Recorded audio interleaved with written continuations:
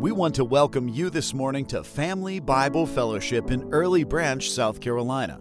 As Pastor Stewart steps away from the book of John, David Murray, one of the elders, will be delivering a message that the Lord has put on his heart. We pray that you will be encouraged. Here is David Murray. I hope and pray that you've got seatbelts in those pews, because I struggled with this the entire time that I was putting this together, because Satan is in such a manipulative, deceptive mode that just when you're wanting to do and get in the Word of God and be about prayer and be about His will, he's attacking, he's discouraging, he's wanting to divert you to something other that's worthless. So let me begin by saying we are witnessing some really dramatic changes in this country as well as the entire world. We've seen political changes, geographical changes, economical changes, and even family changes that have many of us so dumbfounded and uncertain we don't even know what's true and what's not. We're in a quagmire. And if we are trying to build spiritually into our families, if we're trying to run a business that is honoring God, or if we're trying to plant a church, we need to understand these fundamental changes that we are experiencing and plan to act biblically. 1 Chronicles chapter 12, verse 32 says, one of the groups of men who rallied around and stood by King David before he entered Jerusalem, before he was crowned king, these men were called the sons of Issachar. These men are recorded as men who understood the times with knowledge of what Israel should do. We likewise need to be like these men of Issachar, understanding the times with knowledge of what God would like for us to do. We likewise are told in Isaiah 32 chapter verse 8 that the nobleman devises noble plans, and by noble plans he stands. We, our families, our church should have plans for the future based upon the Word of God in order to stand. Within all these fundamental changes that we see happening around us, whether it's political, geographical, economical, family, familial, we see within these changes telltale characteristics of wickedness that thread their way throughout. And there's only one source of this wickedness. These characteristics are the hallmark character traits of Satan and his schemes. And they are recognizable by those trained in Scripture. Not only can believers recognize Satan's tactics, but we know how to protect ourselves, our family, and for those of us who are in leadership in a church, the flock. We are under attack. We are on the front lines. Knowing the Word of God will keep us from resisting our enemy with the wrong equipment. And just as an example of this, let me give you an illustration. My own sister came to Christ 5-6 years ago. And she was a new believer in Christ. She was beginning to understand clearly the Word of God, and she was encountered by a man who tried to exorcise the demon out of her because he thought that it was his duty to take hold of Satan and the demons around him and control them. That is wrong thinking. That is delusional. That is satanic. We do not do that to other Christians. And if we can't recognize another brother and sister in Christ and go about exorcising the spirits of evil out of them, we're wasting our time. We're doing Satan's duty. And a good example of that out of Scripture is out of a book of Acts. Some of you may be familiar with it, but it's about the sons of Sceva. In Acts chapter 19 in particular, they were some Jews who went around driving out evil spirits, tried to invoke the name of the Lord Jesus over those who were demon-possessed. Yes, demon possession is real, but limited. And they would say, in the name of Jesus, whom Paul preaches, I command you to come out. 7 sons of Sceva, a Jewish chief priest, were doing this. And one day the evil spirit answered them, Jesus I know, and Paul I know, but who are you? Then the man who had the evil spirit jumped on them and overpowered them. He gave them such a beating that they ran out of the house naked and bleeding. If we were using the wrong equipment, fighting the wrong battles, we're going to be beaten up. We're going to go out naked, without armor, without what we need. So when this came to be known among the Jews and the Greeks living in Ephesus, they were all seized with fear. And the name of the Lord Jesus was held in high honor. I say this to let you know that the Bible confirms that to assume we can cast out demons is wrong thinking. That's been a popular theme throughout the decades. We've seen movies about it. We've seen stories. We've read books about it. It's just plain unscriptural. Only Jesus and his apostles had the God-given authority and power to cast out demons. It was for his glory. It was to prove his deity. No one else.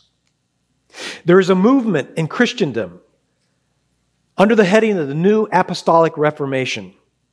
And within the New Apostolic Reformation, there is a false teaching called dominionism, which, as one of its teachers, Peter Wagner, explains that in these last days, God has provided the body of Christ with some new spiritual weapons, which will help us penetrate the darkest realms of the enemy. Undergirding Wagner's ideas about spiritual warfare is this erroneous doctrine that Jesus' work was not finished on the cross, and that Jesus had delegated his church to continue the war against Satan here on earth. They believe the gospel of salvation is achieved by setting up the kingdom of God as literal and physical kingdom to be advanced on earth in this present age. Some dominionists like the New Testament kingdom, liken the New Testament kingdom to the Old Testament Israel in ways that justify taking up the sword or other methods of punitive judgment to war against the enemies of the kingdom by using a special supernatural gift to wage spiritual warfare, wresting control of the earth from Satan and his demons. Dominionists teach that men can be coerced or compelled to enter the kingdom. They assign to the church duties and rights that belong scripturally only to Jesus Christ. He is the power. It is not the church's responsibility to do what Jesus Christ has already done. You may be ready to dismiss me already. At the moment I said Satan and demons, maybe it was at the moment I said New Apostolic Reformation or dominionism. But this is precisely what Satan would want you to do, is to dismiss this. Your dismissal of a real Satan, of real battles, of demonic angels is your defeat already and a victory for Satan. Scripture calls everyone a servant. And we are either the servant of the devil or we're the servant of the Most High God. We are not our own. We were bought at a price. For those of us who are believers in Christ, we were bought with the blood of Jesus Christ. We all have a master. We are slaves to the one whom we obey, whether it's to wickedness or to righteousness. Romans 6 spells that out very clearly. So who is your master today? Which brings me into this next section, is the question that you want to ask, is Satan and demons really real? Or is it just in my imagination? The Bible speaks over 80 times in the New Testament about them. And anytime there is multiple readings and there's multiple mentions of one particular topic, you better pay attention. Most of the time they are mentioned in the relationship with the Lord Jesus Christ himself. He believed in the reality of demons and demonstrated his power over them. We see that many in the New Testament brought the demon-possessed to Jesus because he had authority over them and that he could cast them out. These beings, these demons, these angels are not just imaginations.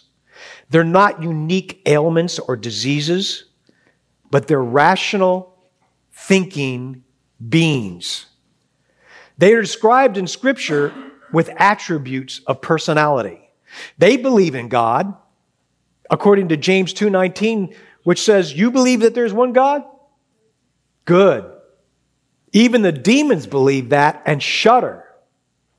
We know that they are fallen angels along with Satan, who being the chief among them.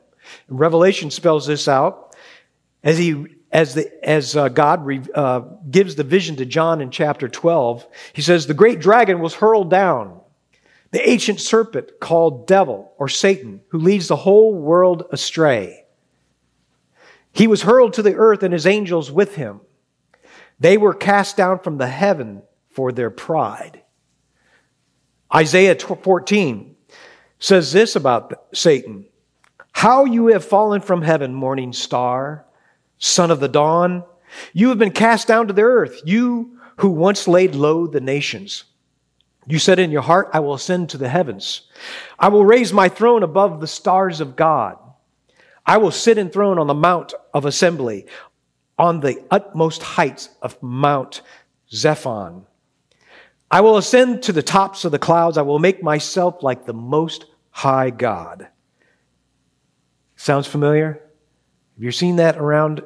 I will be like God. We are like little gods. What a deception. St. Augustine said this: "It was pride that changed angels into devils. It is humility that makes men as angels." Are we really in a battle? Absolutely. Stu Weber, the author of many books, but one in particular called The Spiritual Warrior, is quoted as saying, "Know it or not, like it or not, you and I are in a war. And we need to begin living as if we were in a battle for our lives. Because, in fact, we are. We are in a spiritual battle. It is the reality in life of every believer." Why do I say believer?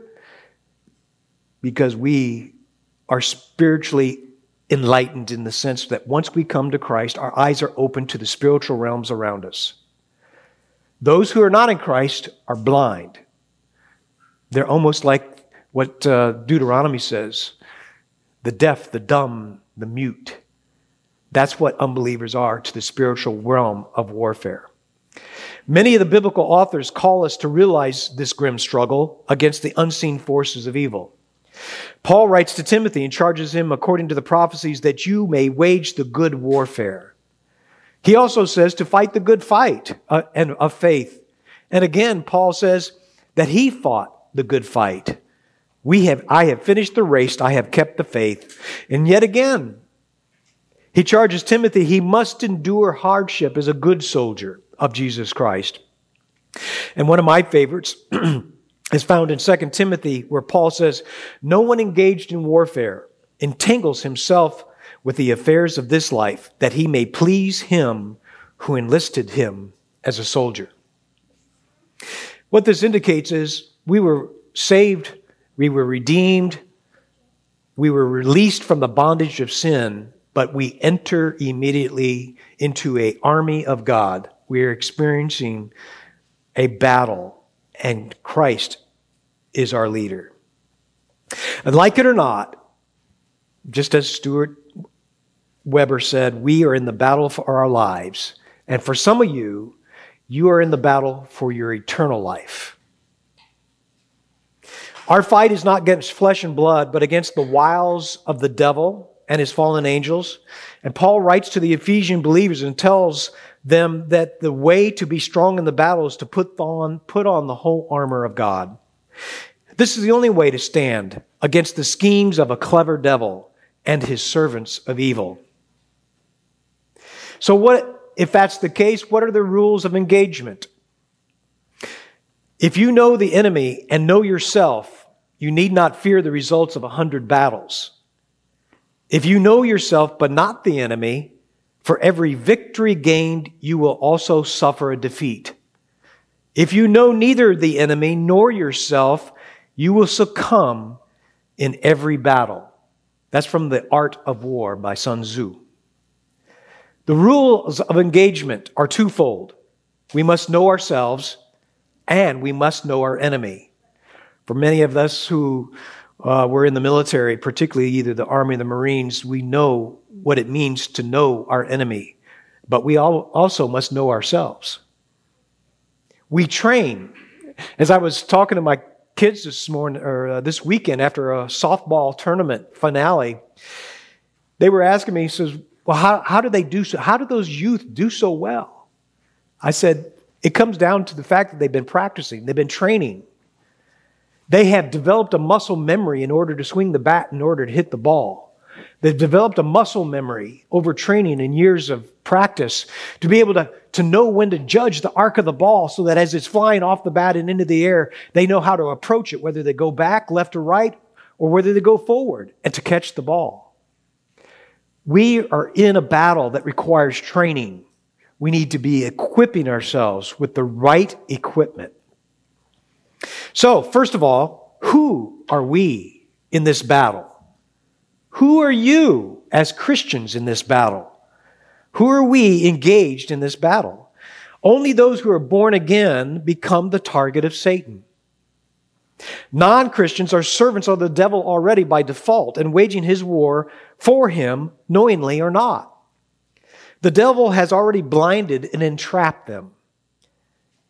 We have been chosen by Christ to be Christ's servant, to be his righteousness, his creation, his redemption, and his royal priesthood. Christ chose us. And there's no better description of us than what is found in Ephesians chapter 1, starting at verse 3. Praise be to the God and Father of our Lord Jesus Christ, who has blessed us in the heavenly realms with every spiritual blessing in Christ. For he chose us in him before the creation of the world to be holy and blameless in his sight.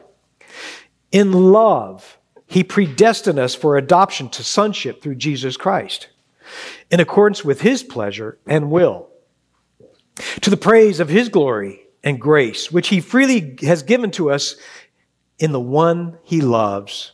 In him we have redemption through his blood, the forgiveness of sins in accordance to the riches of God's grace that he lavished upon us. And with all wisdom and understanding, he has made known to us the mystery of his will according to his good pleasure, which he purposed in Christ, to be put in effect when the times reach their fulfillment, to bring unity to all things in heaven and on earth under Christ. In him we were also chosen, having been predestined according to the plan of him who works out everything in conformity to the purpose of his will, in order that we, and these were speaking of his disciples, who were the first to put our hope in Christ, might be for the praise of the glory. And you also were included in Christ, us, those who believed, when you heard the message of truth, the gospel of your salvation. And when you believed, you were marked in him with a seal, the promised Holy Spirit, who is a deposit guaranteeing our inheritance until the redemption of those who are God's possession to the praise of his glory. What a great amount of spiritual blessings that are ours in Christ Jesus. All this is to say is that through Christ Jesus, we are a person given everything necessary to live a godly life and to defeat all attempts of Satan against us. We have been gifted with the Spirit of God living in us. At that moment of conversion, we have been given that seal. And this Spirit is not a spirit of fear. It is a spirit of power, of love, and self-control. It is the Spirit that is also a spirit of encouragement. As the Apostle Paul encouraged Timothy by reminding him to be strong in the Lord and the power of his might, God had to encourage Joshua to be strong and courageous. As I was with Moses, so I will be with you. I will never leave you or forsake you. Be strong and courageous, because you will lead these people to inherit the land I swore to their ancestors to give them. Be strong and very courageous. Be careful to obey all the law my servant Moses gave you. Do not turn to the left or to the right, that you may be successful in wherever you go. Keep the book of the law always on your lips. Meditate on them day and night, so that you may be careful to do everything written in it. Then you will be prosperous and successful. Have I not commanded you? Be strong and courageous. Do not be afraid. Do not be discouraged, for the Lord your God will be with you wherever you go. What encouragement, what strength we have in the Lord Jesus Christ. We know who we are in Christ. We know who we are in this battle. Who is the enemy?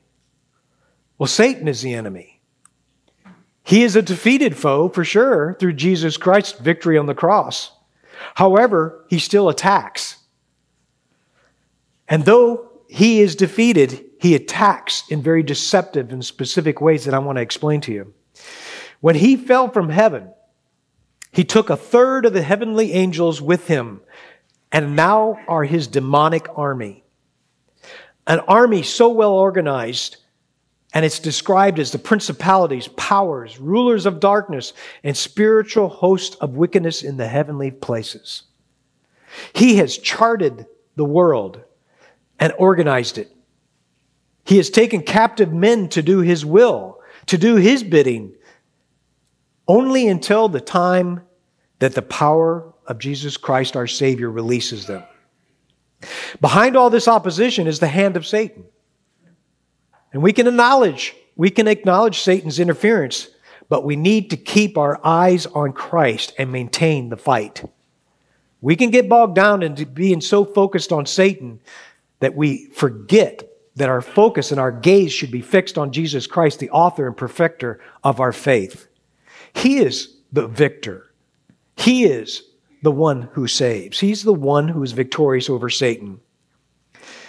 We see that Satan is also a god, lowercase g. He's the god of this age. He has his own church. He has his own doctrine. He has his own gospel. He has his own ministers. He is contrary to the Lord God, but he's a god of this age. He is also powerful. 2 Thessalonians chapter 2 says, Satan's workings come with supernatural power. He performs signs and wonders. Although false signs and wonders, he has the power to influence the whole world. 1 John chapter 5 says, the whole world lies under the sway of the wicked one. However, Satan is very limited. He needs the help of other fallen angels to help him. And not only does he need the help of demons, but he also has the help of those who reject the Lord Jesus Christ as their Savior. He has the help of lost men and women. Without Christ, Satan entraps men in his deception and manipulates them to do his will. Whether you see it or not, we are in a spiritual battle. And unless our eyes are opened, we have no idea. And I've had so many people come up to me going, well, I don't believe in Satan. I don't believe in the battle. I'm my own boss. Sure you are. You just don't see the puppet strings coming from the back. You have no idea who controls you. You think you're your own, but you're not. Let me give you a good illustration of this. Even as Christians, you're walking down the street, driving in the car. Whatever you're doing, suddenly these thoughts pop into your mind, contrary to every biblical concept you've probably ever heard of. Satan's influence. You can take captive every thought according to 2 Corinthians. Take captive every thought to make it obedient to Christ. Those thoughts do come. When they come, take them captive. You are not your own as an unbeliever, but you are Christ if you are a believer. We also see that Satan is a deceiver. He is the master deceiver. He's the master manipulator. He deceives through religion. And when I say religion, he deceives through the institutions of religion. He doesn't deceive through the church. The church is immune, even though there are some wrong influences, which I'll explain later. He deceives and manipulates through things such as intellectualism. He deceives through philosophy, through psychology. He deceives through even Scripture, as he did with Jesus in chapter 4 of Matthew. Every form of cultural thought in this manner has found its way into the church and among its people. And you can tell if it's from Satan because it always causes division. Wherever you find division and envy and selfish ambition, there you find Satan. He is divisive. He's had over thousands of years to divide and conquer. He divides the family. He divides the church, or attempts to. He divides communities and he divides nations. He divides people within a nation, as we've seen already hugely. He is behind this whole idea of racism. He's behind the idea, the concepts that come from the critical race theory. He's behind all the political correctness that we're seeing woven within this country in particular, but elsewhere as well. James chapter 3 says this, "If you harbor bitter envy and selfish ambition in your hearts, do not boast about it or deny the truth. Such wisdom does not come down from heaven, but is earthly, it's unspiritual, it's demonic. For where you have envy and selfish ambition, there you find disorder and every evil practice." James chapter 3. Not only is he powerful, he's a deceiver, he's divisive, but he is a destroyer. The Apostle John in Revelation calls Satan Apollyon, which means destroyer. He destroyed everything in Job's life except the life of Job himself. Though he is a destroyer, God limits his destruction. If you recall what happened to Job, Satan had to ask permission of God to persecute Job. And as John MacArthur has said, Satan and demons never act against God's people without the permission of God. Hallelujah.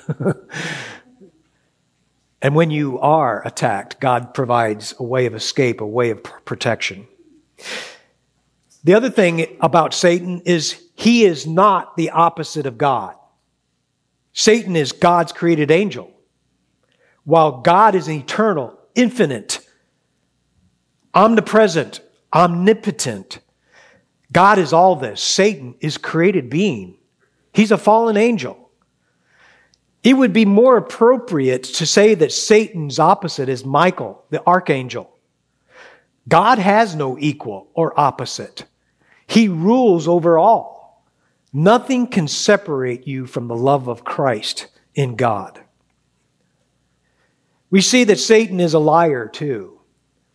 In John chapter 8, Jesus said to the Pharisees, "You belong to your father, the devil, and you want to carry out your father's desires.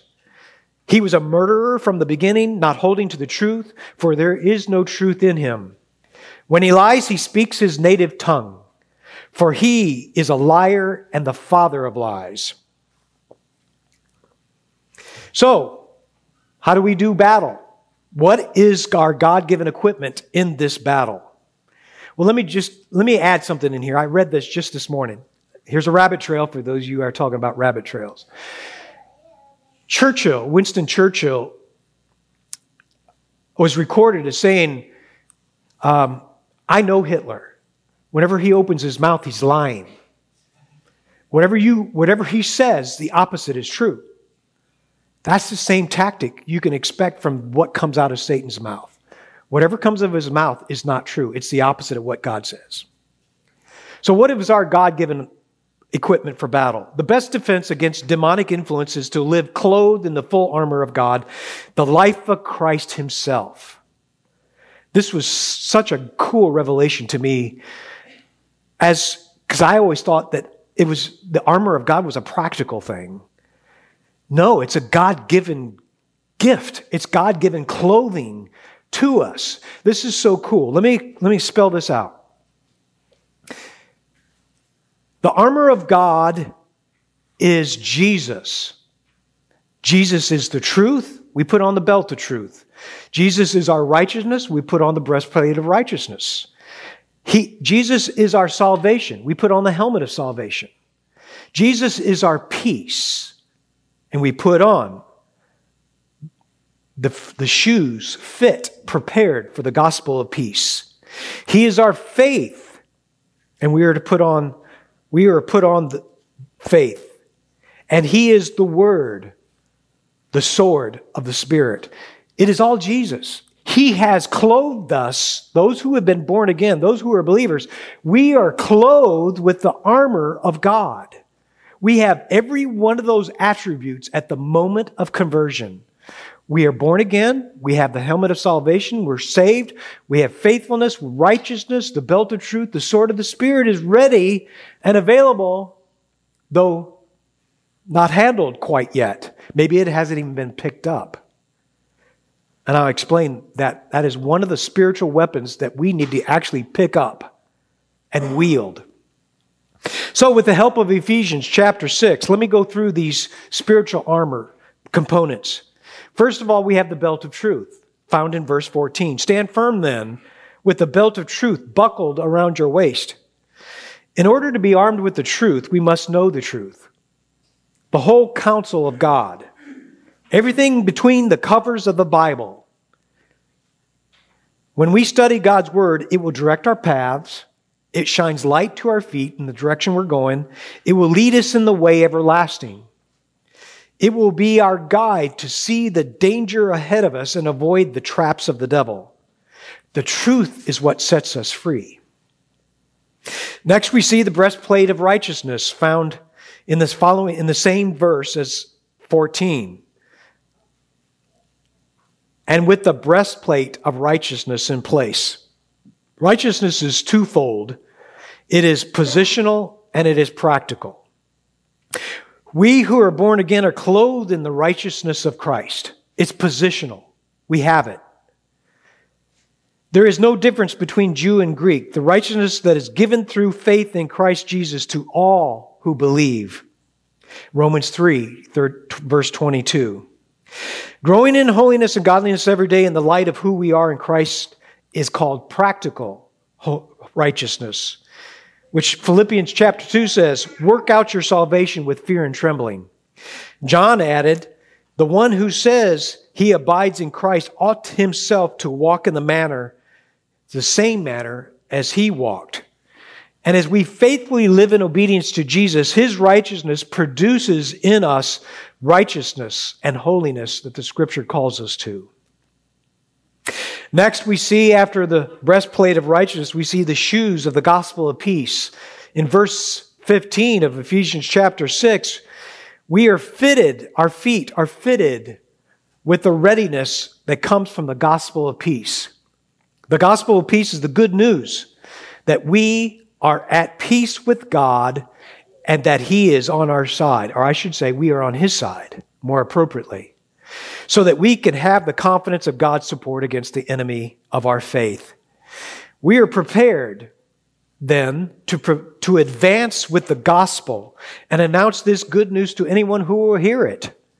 And by doing this and praying to God that this power of God will release those who are entrapped by the devil and that they too will have victory in salvation. That's wherein lies the victory against Satan. Is the gospel is the power of God for the salvation of all who believe. First for the Jew, then for the Gentile. It is the power of God. So we have the shoes of the gospel of peace. Then we have the shield of faith. In verse 16, in addition to all this, take up the shield of faith with which you can extinguish all the flaming arrows of the evil one. The shield of faith is trust in God. This trust in God will protect you from the flaming arrows of the evil one or the devil's temptations which are hurled at you. 1 Corinthians 10:13, one of the verses that I highly recommend you to memorize, and I'm a memorizer. I love memorizing the Scripture, and I highly recommend that because it is the words, the sword of the Spirit, in which the Spirit enables you to be able to wield the sword of the Spirit to do battle. So 1 Corinthians 10:13 says, all temptation is common to man, but God is faithful. He will not let you be tempted beyond what you can bear. But when you are tempted, He will provide a way out so that you can stand up under it. Temptation is not a sin. Sin is when you do not escape the temptation, succumb to it, and disobey God. We are called to resist the devil. We resist the devil by drawing near to God. But we're to flee temptation. Big difference that we get confused in the Christian community. We think we need to resist temptation. No, we need to flee temptation. We think we need to flee from Satan and not draw near to God. But no, we're to resist Satan and draw near to God. Don't get those reversed. Resist the devil, draw near to God. Flee temptation. Pull out of your memory. Do a Joseph is what I call it. Joseph in Potiphar's house. When Potiphar's wife encountered Joseph and Potiphar's wife grabbed Joseph by whatever tunic he had on, what did Joseph do? He left his jacket and ran. That's temptation. We're to run. That's my favorite thing. Run away from temptation. Don't go near it. It's like stepping on a banana peel and having one foot on a banana peel and one foot in the gutter with a 35-mile-an-hour tailwind coming up behind you unseen. Don't tempt temptation. Run from it. After the shield of faith, we have the helmet of salvation, found in verse 17. Take the helmet of salvation. The helmet of salvation is the assurance of salvation through the Lord Jesus Christ. It is nothing that we have to put on. It is not about obtaining salvation. We don't put on salvation in that sense. We are clothed already with the assurance of salvation through the power of Jesus. Satan can only discourage us who are believers. Doubts about our salvation often is directed by Satan. And he is especially effective when we as Christians are not students of the Word of God. Until we memorize the Word of God and meditate upon it, the psalmist, or like what the psalmist says in Psalm 119, I have hidden your word in my heart that I might not sin against you. If we want to prevent ourselves from sinning, hide the Word of God in our hearts. Bury it deep. Meditate on it. Ruminate on it. There is no better attack than wielding the sword of the Spirit, the Word of God. It is the very thing that Jesus used in the wilderness against Satan. Every single temptation that Satan hurled against him, he countered with the Word of God. And if you notice, Matthew 4, Satan used the Word of God too. He twisted it, manipulated it to mean what it didn't mean in its context. But Jesus countered with accurate Scripture. Be the student of the Word. Be memorizers, meditators upon the Word. And if we are not familiar, and especially if we're not familiar with the promises of God, we're not familiar with what God has already promised us in this battle. And so doubts do come. And Satan loves finding the loopholes, the chink in the armor. He will find it. And he will use it to his best advantage. Don't allow chinks in the armor to occur. Build the armor up with the Word of God. For those who are led by the Spirit of God are children of God. This is from Romans chapter 8. And this is another passage that I encourage you to memorize. This is about the assurance of your salvation. For those who are led by the Spirit of God are children of God. The Spirit you receive does not make you slaves so that you live in fear again, but rather the Spirit you received brought about your adoption to sonship. And by Him we cry, Abba, Father.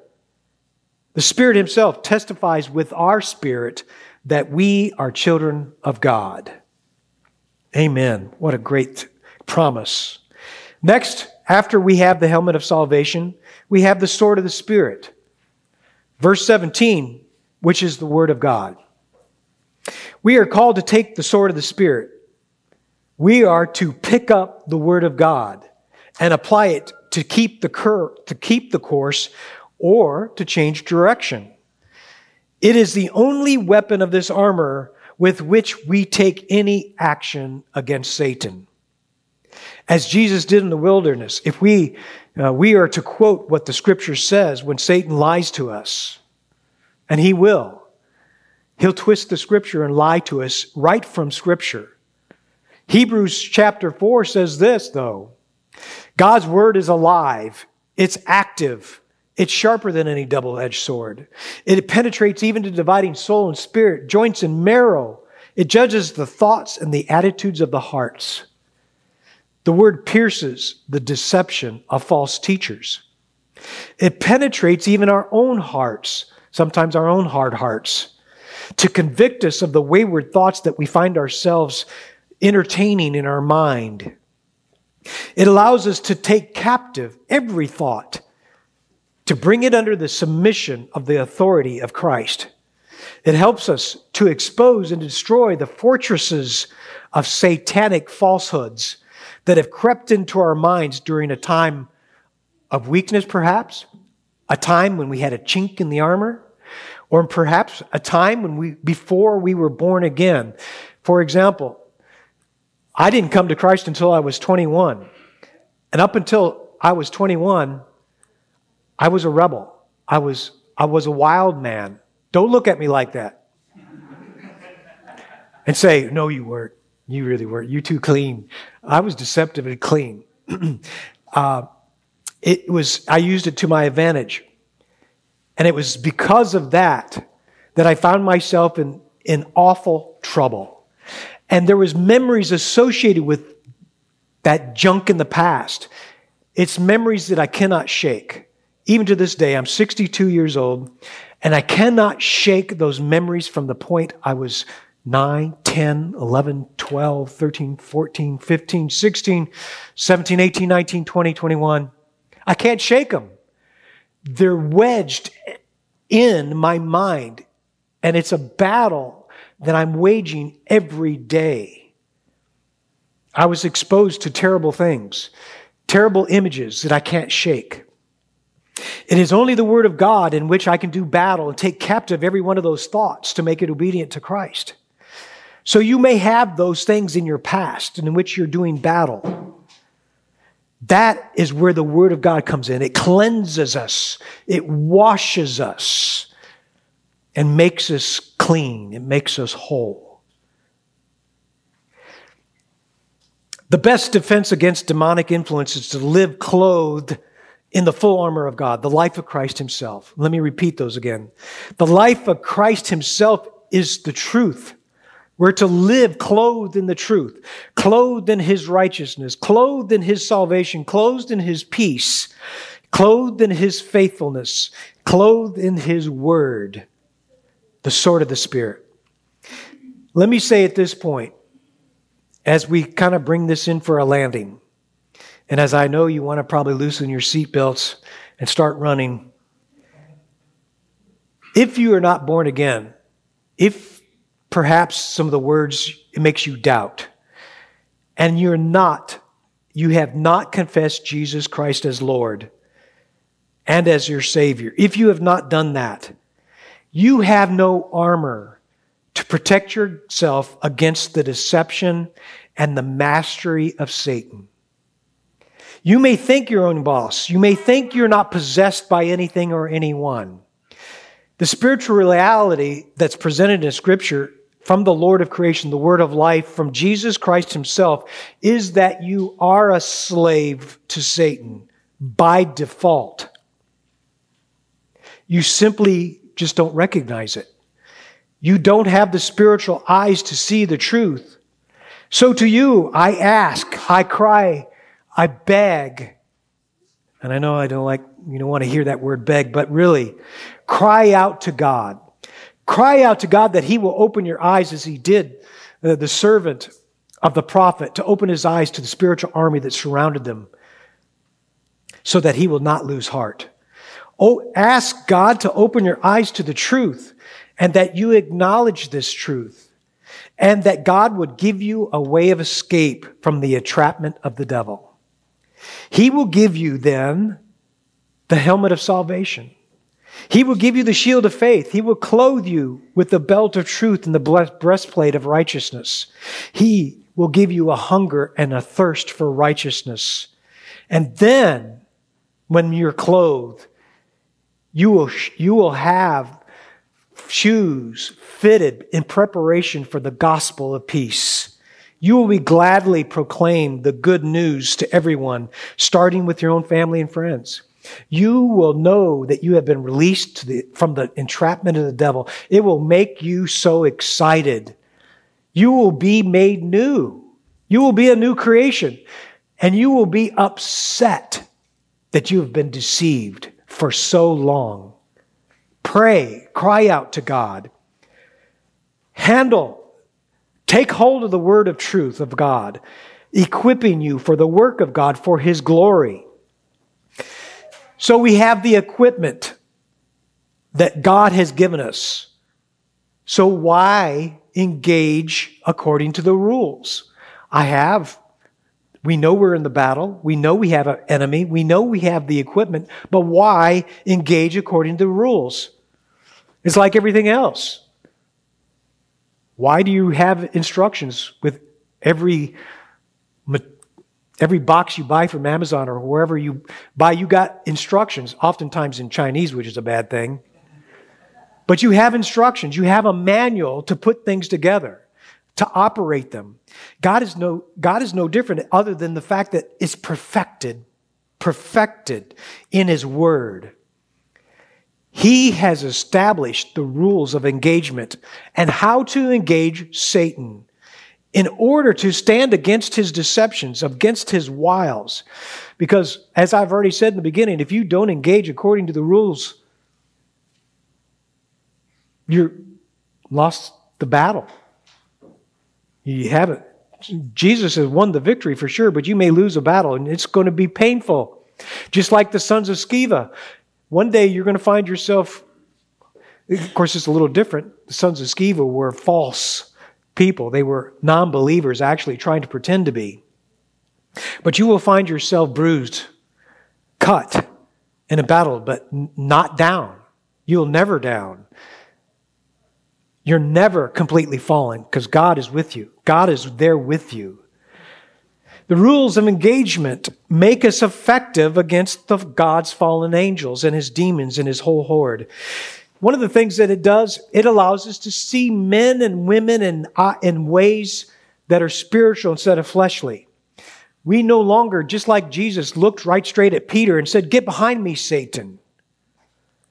Jesus was able to see who was standing right behind Peter and saying, "You can't do this, Lord." Jesus said, "Get behind me, Satan." We are able to see with the spiritual equipment who stands behind that man or the woman who's proclaiming blasphemies, who's proclaiming untruth and false ideas and ideologies to us.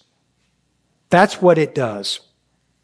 The rules give us Satan's strategy and his vulnerabilities. We need to know every bit. We need to know Satan's chink in his armor, and he has them. So with that in mind, so how do we persevere in this battle? How do we go on? You may be discouraged. You may be a little confused or dumbfounded, as many of us have been in the landscape around us. Just know that you have a hope, knowing that Satan's ultimate defeat has already been established. It has already been written. In the book of Revelation, we know that Satan's ultimate defeat has already been done.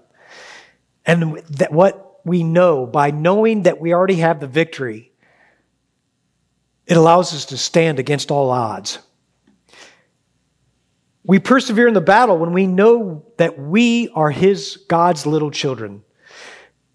And just as 1 John says, you are of God, little children, and have overcome them. Because he who is in you is greater than he who is in the world. Hallelujah. Dr. David Jeremiah said this, But when it comes to spiritual challenges, we have an absolute truth at work. God is in us, and He is greater than Satan, who is in the world. The Apostle John tells us something that sometimes surprises Christians when we read it. The whole world lies under the sway of the wicked one, says so in 1 John, meaning that Satan influences and has a measure of power over the whole world. But John also tells us, God who is in you is greater than Satan who is in the world. We have read the final chapter. We are on the winning side. Never forget, our God is greater than the one who pretends to be the ruler of this world. What greater encouragement can a man or a woman have to fight against his enemy than when he is sure of the victory before he fights a final victory? That's a quote from Richard Sibbes. Keeping the whole armor of God on always. Don't lay your sword aside. Don't lay the word of God aside just because of every battle. I know they taught us in the puny army compared to the Marines. You know, I know we're full of Marines around here, but the Army said never leave your weapon with outside of your hand's reach. You don't leave it. You sleep with it. It is a part of you. If you leave it, it's like the sword of the Spirit. If you leave it to the side and you can't find it when you need it, what good is it? Take hold of the Word of God. Always keep it with you. Keep it in your mind. Glue it to you. Just like what Deuteronomy says, bind it on your forehead. Write it on your gates, the doorpost of your houses. Put it everywhere, anywhere, at all times. Keep it with you. And finally, pray always. Pray always. And be alert in prayer. We are to be sober-minded, but pray. Pray and be alert. So my final words to you is now, live it out. Join the battle. Fight the good fight. Let me pray. Thank you for listening to our program today. We pray that you were blessed and trust that you will join us again as Pastor Stuart Guthrie preaches through his new series on the book of Titus. If you do not have a church home, Pastor Stuart Guthrie would like to personally invite you to join in person at Family Bible Fellowship in Early Branch, South Carolina, or you can visit them on their website at familybiblefellowship.org. May God bless you this week as you walk with Him.